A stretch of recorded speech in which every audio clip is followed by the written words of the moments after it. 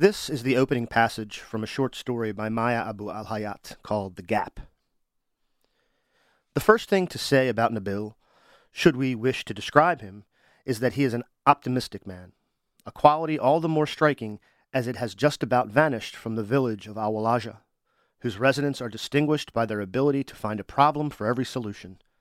Tell them you've worked out how to bring water to the fruit trees next year, and they'll poke 10 holes in your plan. Say you found a way to get the children to school safely in winter, and they'll turn winter into a battlefield. Not so Nabil, a man who, through sheer persistence, can get around any problem. He can't even remember the last time he used the word problem. His solutions may falter. They may take eons to achieve, but they always come off in the end. You might say it's a quality passed down the generations. His great-grandfather, Selim, managed to escape certain death during the Nakba, when he and the other villagers found themselves trapped in the mosque. All the men were killed except for him, as he had found an opening in the wall of the mosque storeroom and hid there among the old rugs until it was all over. Then he ran and didn't stop until, after 60 miles, he reached the hills of Amman. His father's brush with certain death came in the Second Intifada. His phone had rung and saved his life, or so he daily swears, just before bullets came piercing through the wall of the room he was painting in Ramallah. As the caller remains unknown to this day, he could almost swear it was a direct call from God. Both sources, perhaps, of Nabil's sense that all would be well in the end. When word began to spread that the wall was due to run through his village, and that his house alone would lie beyond it, cut off from his land and the homes of his relatives, he saw no issue there, and he could not understand why his wife kept howling that their livelihood was ruined, their wealth gone up in smoke, their family finished. Nabil would find a way out. He was sure of it. As soon as digging began in 2002, Nabil set to work.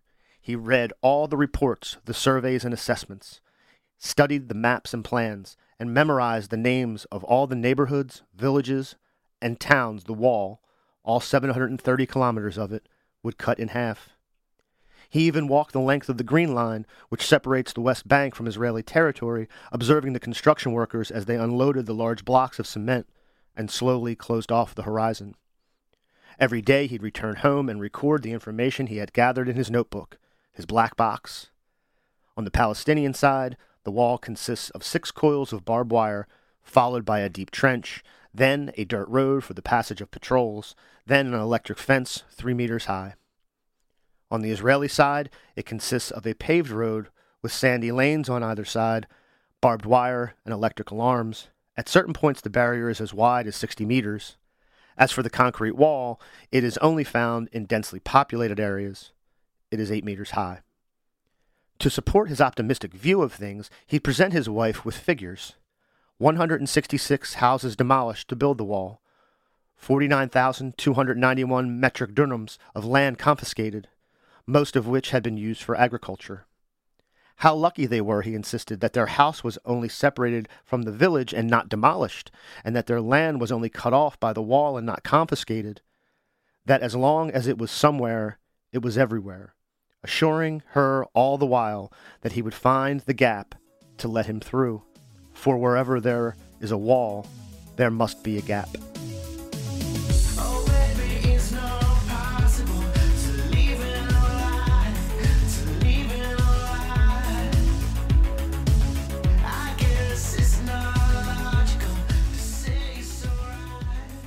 Comrades and friends, hello. This is your Highlands Bunker podcast for today. And this is a very, very special one. We got a full house. We have a green room. We have everything because we have a very special guest today. Maya Abu Al-Hayyat is a writer, a poet, a teacher, an engineer, an actor. We'll get into some of it. It's a lot. And she is in town to attend the Palestine Rights Literature Festival. And it's going to be at the University of Pennsylvania over the weekend. And she stopped in to see us and talk. So I'm so happy that you could make it. I'm so happy too to be here, actually. Yeah, it's great. I always ask at least for people who are activists, artists, in some way, in public life, a similar question, and I'm very excited to hear you talk about it. Where were you born? How did you grow up? What was it like? And how did you find yourself in the arts? Hmm. I was born in Beirut, actually. My mother is a Lebanese and my father is Palestinian, who used to be one of PLO fighter. It was during the Lebanese war in the 80s. And then I went to Jordan. I had all my childhood there. I lived with my aunt. My father was in the diaspora in Spain, and my mother in Beirut. So I grew up in Jordan. And then I went to Tunis, lived with my father again. And then after Oslo, I came back to Palestine. I lived in Nablus, city of Nablus. And then I moved to Ramallah. Now I live in Jerusalem. It's So you spent quite a bit of time sort of away from your parents. Yeah. Yeah, so all the time in Amman was away from your parents? Yeah, my father was forbidden to be actually enter Amman also. My mother was in Lebanon. There was a civil war there, and she was disappeared. And I met her after when I was 20 years old. Actually, that was my first phone call to hear her voice, and so I had a quite like a very strange childhood. And I think I start writing since I was 3 years old because I was searching for something. I felt alienation from everybody around. I didn't know that this family is not my family. At the beginning, I was hearing my father's voice from the phone. And so it was like a strange things, and I was looking for my mother, or I was looking maybe for her family, but I found myself in poetry. So I wrote my first poem when I was 3 years old, and I didn't read that one. I haven't seen that. I would have read that one had I found you don't want to. It was very strange, yeah. And then I think I was shouting all my time, all my life. I was screaming. I was yelling. I was like asking. I wanted to be heard. I wanted to be. I wanted to understand myself because I couldn't speak with in freedom, or I was on fear all the time.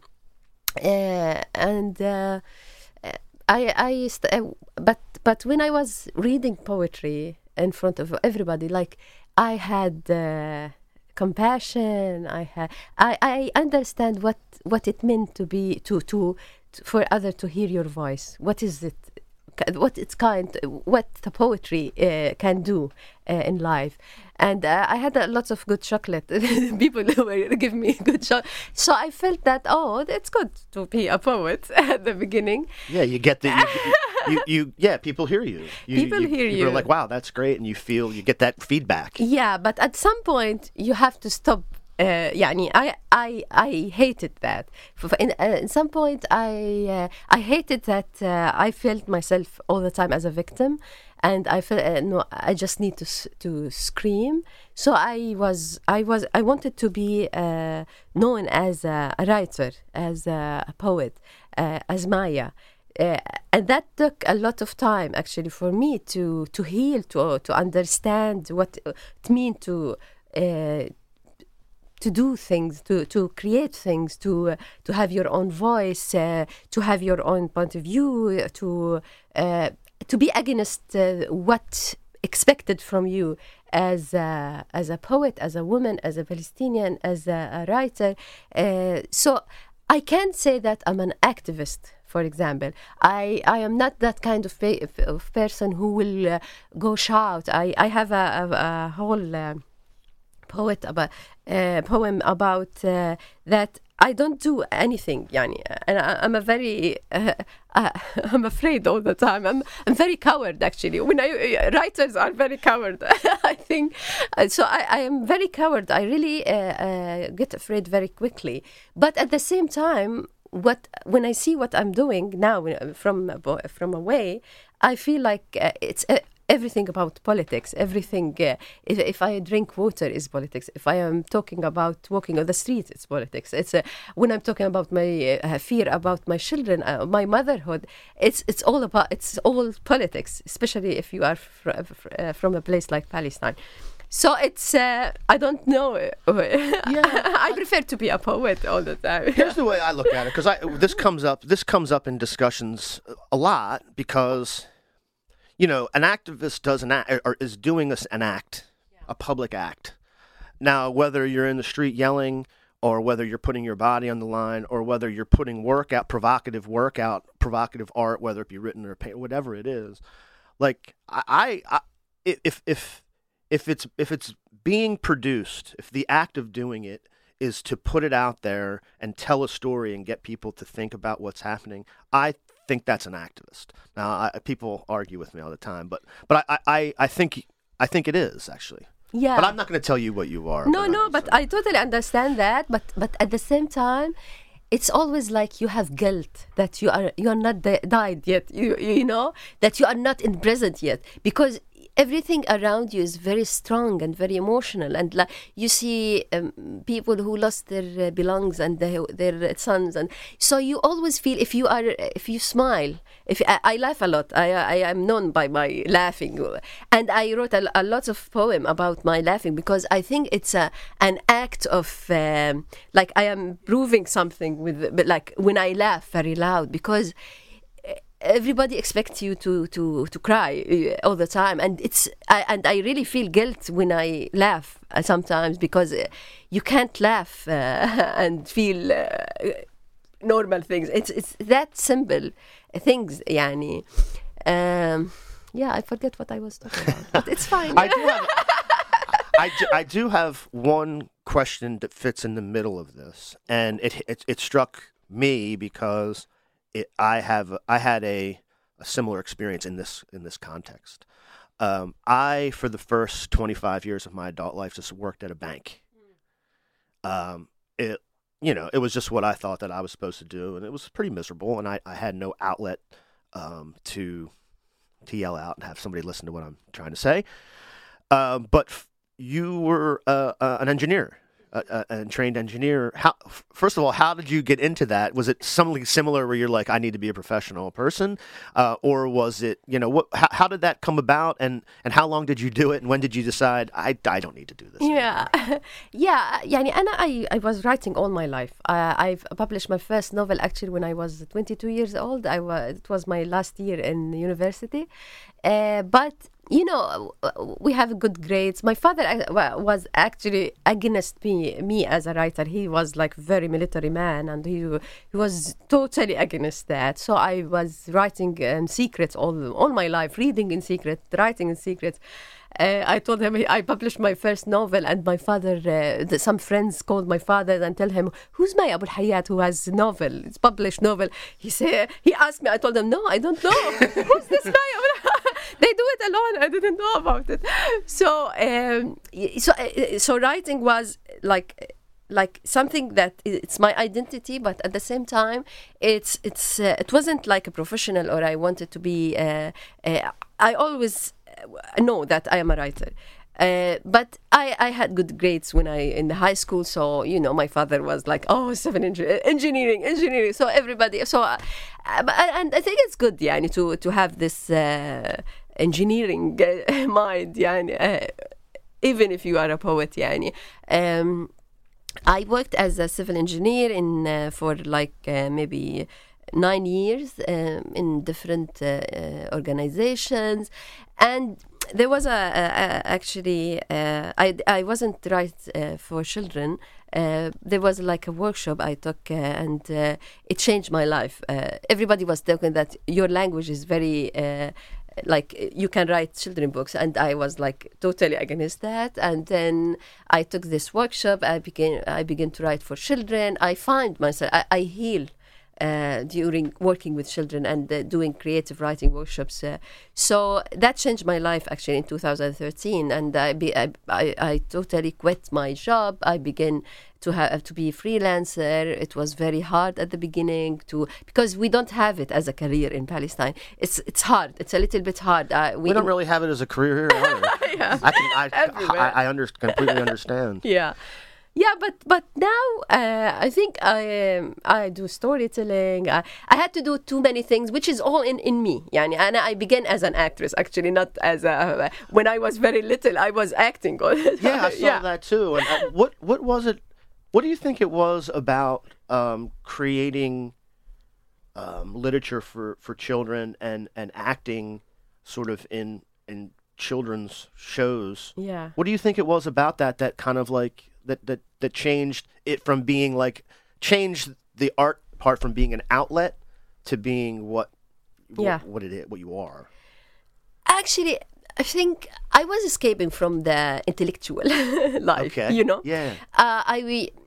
I didn't want to because sometimes you have to be very people want you to be spoken, especially in the Arab country. Yani, if you are a writer, you had to be a politician too. You have to be spoken, and you have to be very big. Yani. So, and I didn't like that. I was like all my life I wanted to be me, yani, to hear as me. I never been in any political agendas or something. So I found myself when I worked with children, I can do everything freely. It's like it's healing. It's healing process. It totally changed me looking at myself. Maybe I wanted to be a child again. I wanted to have my childhood without being afraid, doing things totally freely. Yani. So I think that was the changing point for me. Yeah, that makes sense. I mean, if you call yourself a writer, or people are going to expect you to be making these big bold statements, but when you're just doing it to sort of teach and expose children to these ideas, there's a whole different expectation, isn't there? Yeah. And actually, there's like, as a Palestinian writer, you always it's like you are talking to others all the time. Like you telling other your story. You want passion and sympathy from others. It's like you are doing a dialogue all the time with others, not with you. And it's like we are not talking to each other as a Palestinian sometimes. And this is what make me also work with children. I feel like I do something when I work with children, because I think we need to, as a Palestinian, we need to hear our stories by our voice and understand it and feel comfort with it and try to heal ourselves, because we all in traumas. And when I work with children, I feel like I do something. I can change small things like that can't happen with older. That's why I think maybe I found myself. This is my place. This is what I can do. I'm good with communication. People, children loves me, and so I can affect them. I can do things with them, and this is actually it happened. It worked, yani. Yeah, I thought because that's. I know at one point you were running a writers' workshop, in the occupied territory. Yeah. I still do. You still do. Yeah. So what is that like? What are the ages of the children, and what kind of things are they also writing? What kind of things are you doing? It's an actually organizations, NGOs. We publish children books. This is like mainly, and we focus on something that the artistic books. Yani our books is very artistic. It's very like it's not like. and I hate that. Sometimes all your books should be about Palestine or about. No, I do totally artistic, because we as an artist and as artists and writers, we need to tell our vision, philosophic ideas. So we have it here, and it's hard to do it outside, actually. So it was all volunteering. We did the creative writing workshop in school, storytelling time also in school and in our building. We published book for children. Now we had 21 books, actually. We managed to publish. That kind of work. Yeah, it's really interesting, because it goes back to what you were saying before. It got you out of a narrow sort of feeling you're in a box. Yeah. Like everything needs to somehow relate to the political situation, or the larger sort of geopolitics and all of that stuff. But it's very freeing when you can write for children and use sort of big metaphors and other sort of stories that don't really seem like you're making a political statement all the time, or talking about your history all the time. Exactly, and that's actually a political statement. Yes, that's also a political statement. Yeah, and I because you always want to see Palestinian in a certain image, but actually Palestinians are different, and we have different kind of artists and writers and people. So yes, we can do everything. Yeah. What is your day like now? You're in Jerusalem. Yeah. Just traveling. Yeah. Around. I know even to travel here was a little bit of an issue. Mm. You couldn't come directly here. You had to go to Jordan first. Why is that, by the way? Can you explain that? Yeah, it's very complicated, but I will try to make it easy. Yeah. No, I'm married to a man who's from Jerusalem. He's a Palestinian who lives in Jerusalem. So Jerusalem is the people who live there. They have Jordanian passport. They are not Israelis, but they are like second citizens, something like that. So, but I am originally Palestinian. So I'm from Nablus. It's under Palestinian Authority. I have Palestinian passport. But when I married this man, we live in Jerusalem. I apply for something called permit. It's like residency, but it's not residency. I now I'm 15 years married for 15 years, and I still have to renew this permit every year. I still don't have residency in Jerusalem. So usually I can travel. I can apply for a permit to go from Ben Gurion airport, because I supposed to be No, I can't. You're do at least permit. You're a citizen. Well, some kind of So I usually I can travel from Ben Gurion, but Palestinian usually can't travel through from. So I needed a permit, and I had the permit. We have it. We have the tickets. Everything was done. I went to the airport. I checked in my baggage. I did everything, and then they told me, no, they cancel your permit. So nobody knows why they cancel it. So I had to go back, and I went to Jordan. It's the only way to travel. It was 48 hours of traveling. Yeah.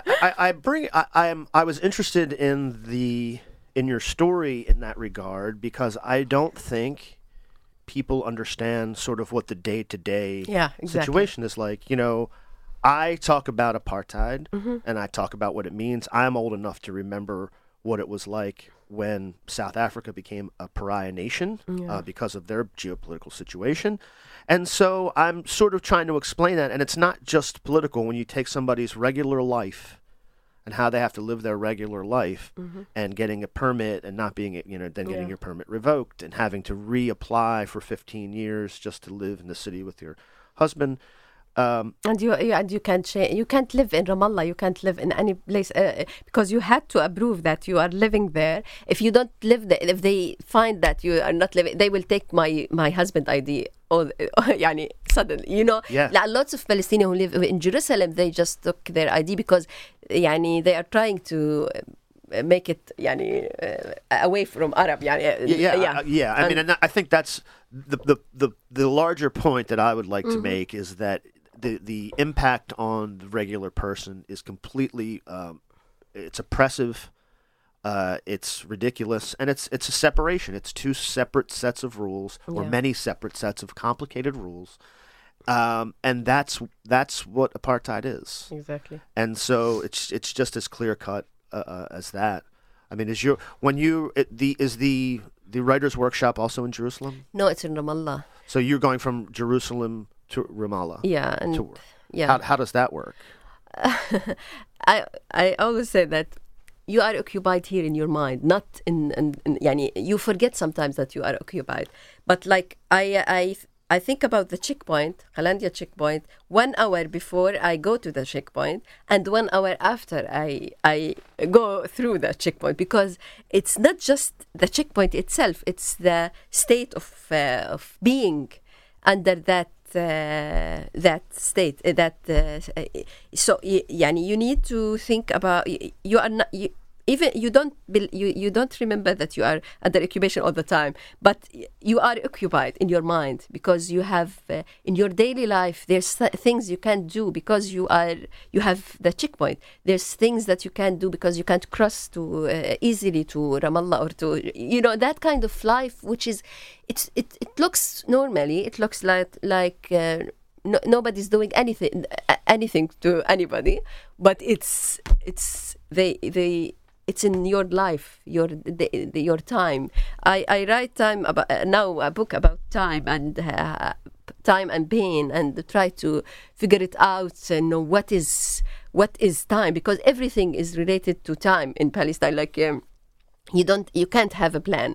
Never. Like me, I was planning to come and have an event in Connecticut at the museum that cancelled, and I knew that could happen because we can't have a plan, so you can't ask me to be organized. I am very organized, but I can't be organized. It's not something. It's not within your control. No, it's completely outside of your control. So it affects you. It affects everything. It affects my movement now. I move a lot. I always I can't sit in a place that my pack is not on the wall I'm afraid. I always my movement is I move a lot because I am under occupation. It's all related in a way that you forget that's why you are, and this is what I try to do in my writing, to show these little things that makes you what you are because of what's happening. Yeah, and it's happening to you. What you're not thinking of it, but then you go through the checkpoint. I mean, what is that like? I mean, what is that experience like? Just having to prove that you are who you are. And that you're supposed to go over there to teach, but you every day you have to sort of prove something. Yeah. What is that you like? Have to have your ID. If you forget your ID, it's like you collapse. Your life is collapsing. It's. For us, it become normal. Living the abnormal things as a normal things. It's become normal because that's why I said before that you always have to prove that you are innocent, that you are not aggressive, that you are good. It's that you had to prove it because it really can affect you. Every time I cross Qalandia, I feel like maybe it's today. Something will happen and we will be killed. It's like every time I cross that place, because a lot of people were killed at that point. So it's like anything can happen for you. So nobody will do anything about it. It's that's why I have a phobia called hope. Yeah, we'll get to that. Yeah, I mean, you mentioned before about sort of courage or certain kinds of courage, or who is a brave person, who is a coward. I consistently think that living like that, living with that in your mind, and then knowing that, nothing's really under your control. You could get somewhere and this is happening, and that's just what's happening. You're going to have to just deal with it. I find that I think everybody's a hero. Yeah. That can go on. Exactly. If you can write another page, or you can go and teach a class through that context. Yeah. I think that's courage. Yeah. Actually, I think the Palestinians are very. Yeah. Like, just imagine mothers that, how they deal with their, your child being away. Just go away, and let you don't know where he is, and he can be really shot and killed anytime. It's just to think about it. It's hilarious. I can't. Now I have 3 children, and I experience this because they are going out alone, and I managed to put them in the shield for 15 years, but now it's like, no way I will do it. Yeah, you can only do that so long. Yeah, it's you can't do it anymore. So, and you don't know when they will face it and how they will face it. So it's yeah. Yeah, I can't imagine. I mean, I'm sure they're already facing it. Even when you put them in a bubble, you think they're in there, but I'm sure that everybody's. You step out of the house, you know, and some. I mean, I don't know when. I mean, you were very young, obviously, when you knew, because there was moving, and your parents weren't there, and all of that. And even for your children who live with their parents and all of that, I'm sure at some point they were like, okay, this is what it is. Yeah. Sort of like you explained going through the checkpoint. I think they probably get it. Yeah, and they, sometimes they just hide it, and sometimes I see like they're frustrating and go, why is that happening? Why, that kind of. They don't want to face it, and we all try to not face it, because it's also you don't have answers. Why is that happening? You don't have anything to do to deal with it. It's there, and you and that's why everybody's not trying to ignore. At least in our family, we are trying to ignore it, and so I have a technique. I used to come late sometimes to my house, and there was a lot of soldiers at the door, and so I have this technique. If I don't look at their eyes, nothing will happen. So if I don't see you, you will not see me. So, and I do that all the time. I just try to not see what is happening, because it's the only way I can deal with it. I can continue. I sing at the checkpoint. I put my headphones and try to sing and have my own dreams. It's the only way to do it. And you have. I think the courage thing is to move on, to continue, to still alive. I think, what I am trying to do is to live as long as I can. This is the only thing I can do. If I can survive this day, I can survive. Each year I say, wow, I survived. So it's it's a miracle. I had a poetry about it, and you pass from here and survive. You as a miracle. A miracle. It's a miracle to survive when you live in a place like this. Yeah, I assume there's going to be more discussion about this at the conference that's coming up. I was made aware, I guess earlier this week, that even here there's going to be some controversy. I don't know how it's going to play itself out, but I know that the common sort of reactionaries and right-wingers here have told the University of Pennsylvania that they have a problem with this workshop for all of the reasons that they usually say. And so, it's like you come here to do something, academic, and you can't even get away from it. Yeah. It sort of follows everyone. Yeah. Yes. Oh man, that's a bummer. I can maybe offer something positive. Go ahead. And and we didn't introduce you, but another guest sitting in is our friend Medina. Everybody knows. So, Hey yeah. everybody, I'm so happy to be joining here, and I've been quiet because I've just been in awe, honestly, of you. So when I was a student at the university, we started the Students for Justice in Palestine chapter, and so I've seen firsthand the courage, the creativity of the Palestinian people here in Delaware. And we face similar pushback and controversy. But one thing I am noticing, I think, in recent years is it used to be you couldn't even talk about these things, right? Without people pushing back and leveling, statements that, oh, this is anti-Semitic or this is, making people uncomfortable. And I think the conversation has shifted a lot into, the camp of, this is not cool what's happening in Palestine, right? And I think the arguments in support of the occupation have changed because of that. I think it's a less popular opinion than it was even 10 years ago to say, oh, Israel's not an apartheid state, right? So I think we've seen a lot of movement, at least in the United States, when it comes to discussing Palestine. So I'm inspired by that, and I think a big part of that is the work of people like Maya who show the beautiful diversity of what it is to be a Palestinian. And it's not just a political conversation. You're human beings just like all of us. And I think that's what's so beautiful about the arts, and also what's so political about art, right? Like you were saying, just existing in this space and talking about nature or talking about families is revolutionary.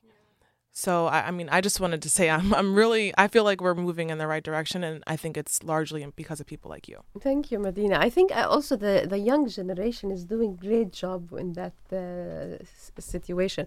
I think we have new voices, a new way of talking to others, also the media, the social media, and because it's social media is very private. It's now not the whole media things, the big media who has agendas and they can control our lives. Right. And now we have small reporters who had their own cameras and just go and filming things. Right. And speaking their own stories, and that's make things, I think, different. Absolutely. Yeah, absolutely. Yeah, as a writer, you're able to share the personal with the world, and social media has definitely done that too. I think a lot of people I knew growing up, they didn't know any Palestinians, right?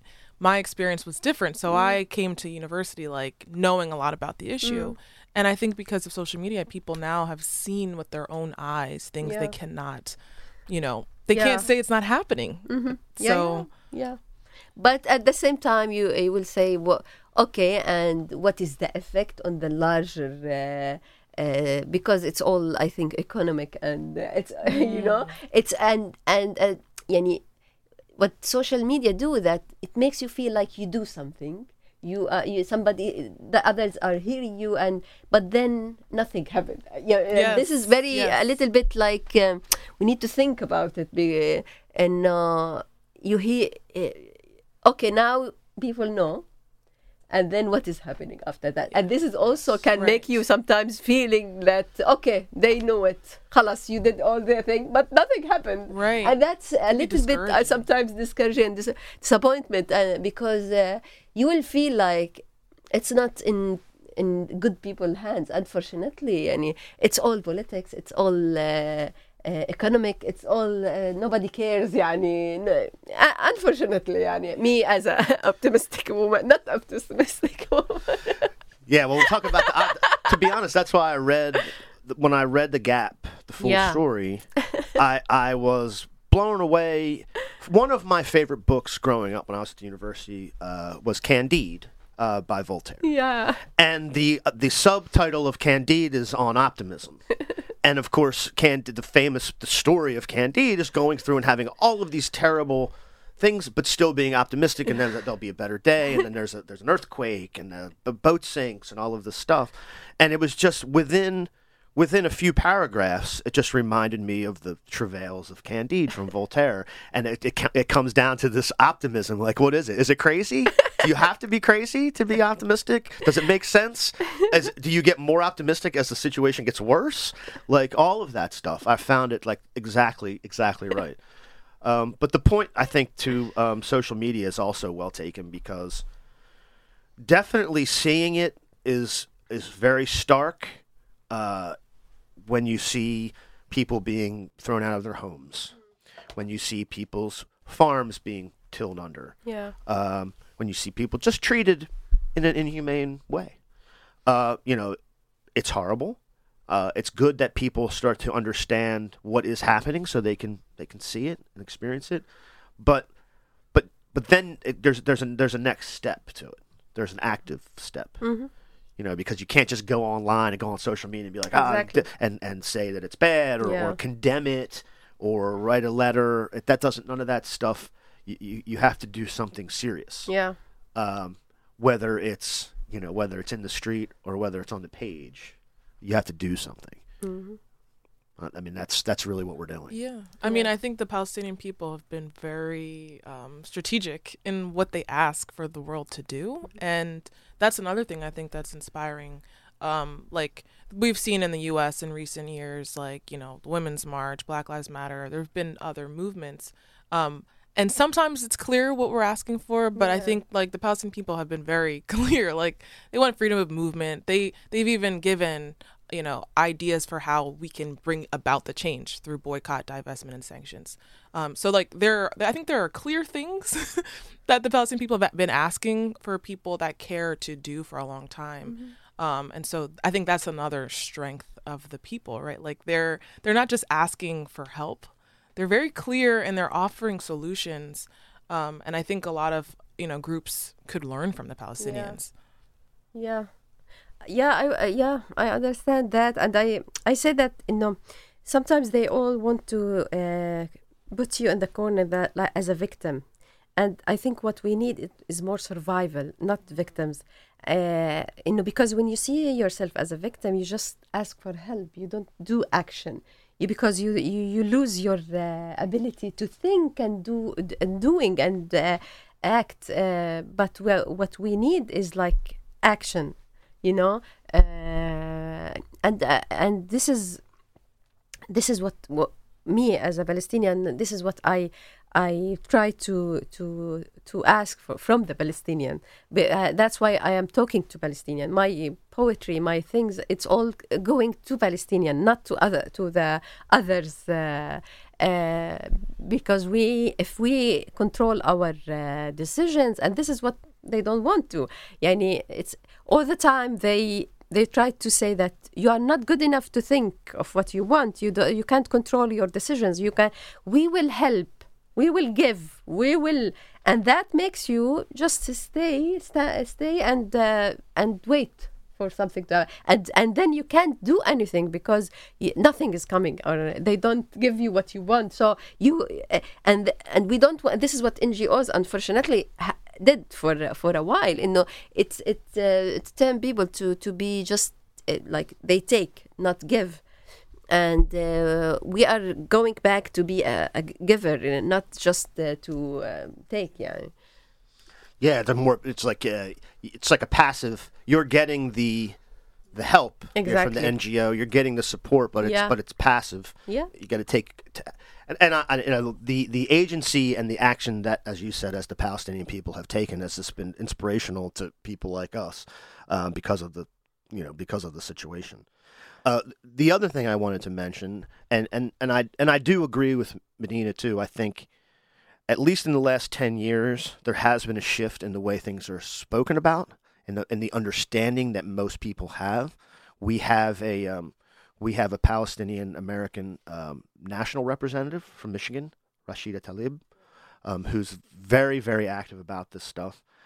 And I'm a negative person, but I do have hope that that people can be inspired to keep up the work, to listen to the actions that we need to take, to be inspired by the Palestinian activists and artists who are basically telling us what they need, and just getting behind it and every day doing that. Like, no one knows how it's going to end. You can't. But every day you just do the next. You're brave enough to do it again the next day, basically. So, are you speaking or doing a reading at the workshop, or are you just attending? Oh, so you're doing a reading. Yeah, I'm doing a reading and conversation with Lina Tufaha, and then I will have storytelling for kids, actually. Oh, you're doing that here too? Yeah. Oh, that's awesome. Yeah. Yeah, so like school age kids. I'm not sure who's attending the event, but it's open for public. Oh, cool. Yeah. Well, that is very cool. I wanted to close this way, and I mentioned to you before, I always struggled with just abstract art. And my wife and I, about 10 years ago, went to a very famous collection of abstract art in Philadelphia, the Barnes Foundation. It's subsequently moved. It's a very long story. But she gave me a lesson in sort of how to understand this impressionist and abstract art. And I never understood it before. A few people here, like Bert, have talked to me about poetry, and I'm sort of applying the same things to try to sort of to have it evoke something in me rather than reading it like prose. We do read a lot of very dry nonfiction in here, a lot of histories and things, biographies. But I did read this one poem. I enjoyed it because it was about hope and the phobia of hope. But I also think it would be cool to listen to it as it was meant to be received. So if it's okay, I was going to read it in English and then have you read it in Arabic, if that's okay. Yeah, of course. Okay. I'll go. Let's see. I suffer a phobia called hope. Each time I hear that word, I recall the disappointments that were committed in its name, the children who don't return, the ailments that are never cured, the memory that's never senile, all of them hope crushed beneath its wings as I smash this mosquito on my daughter's head. The grieving have only the unknown. It's their only staple and inheritance. Pain has no logic. All things redeem the grieving except your rational questions. I wish that no one goes and no one comes. All going is a stroke of myth, and each return a punctured lung. مصابة بفوبيا اسمها الأمل. كلما سمعت هذه المفردة استرجعت كل الخيبات التي ارتكبت باسمه، الأبناء الذين لا يعودون، الأوجاع التي لا تشفى، الذاكرة التي لا تشيخ، كلها سحقها الأمل تحت جناحيه كما أسحق البعوضة فوق رأس ابنتي. ليس للفاقد سوى الغيبيات، إنها طعامه وإرثه الوحيد. لا منطق للألم، كل الأشياء تشفع للمحزون إلا سؤالكم المنطقي. ليت أحدا لا يذهب، ليت أحدا لا يعود. كل ذهاب ضرب في الخرافة، كل عودة ثقب في الرئة. That's beautiful. Thank you so much. Yeah, this has been just an incredible morning for me. Thank you so much. Thank you. And I hope you enjoy your stay in the United States. And yeah, I hope you have safe travels back. We'll be getting up every day and trying to continue as well. Yep. So, Maya Abu Al-Hayyat, thank you so much. Thank you. We have a saying at the end of this show. We always say left is best, but I also would like to say from the river to the sea.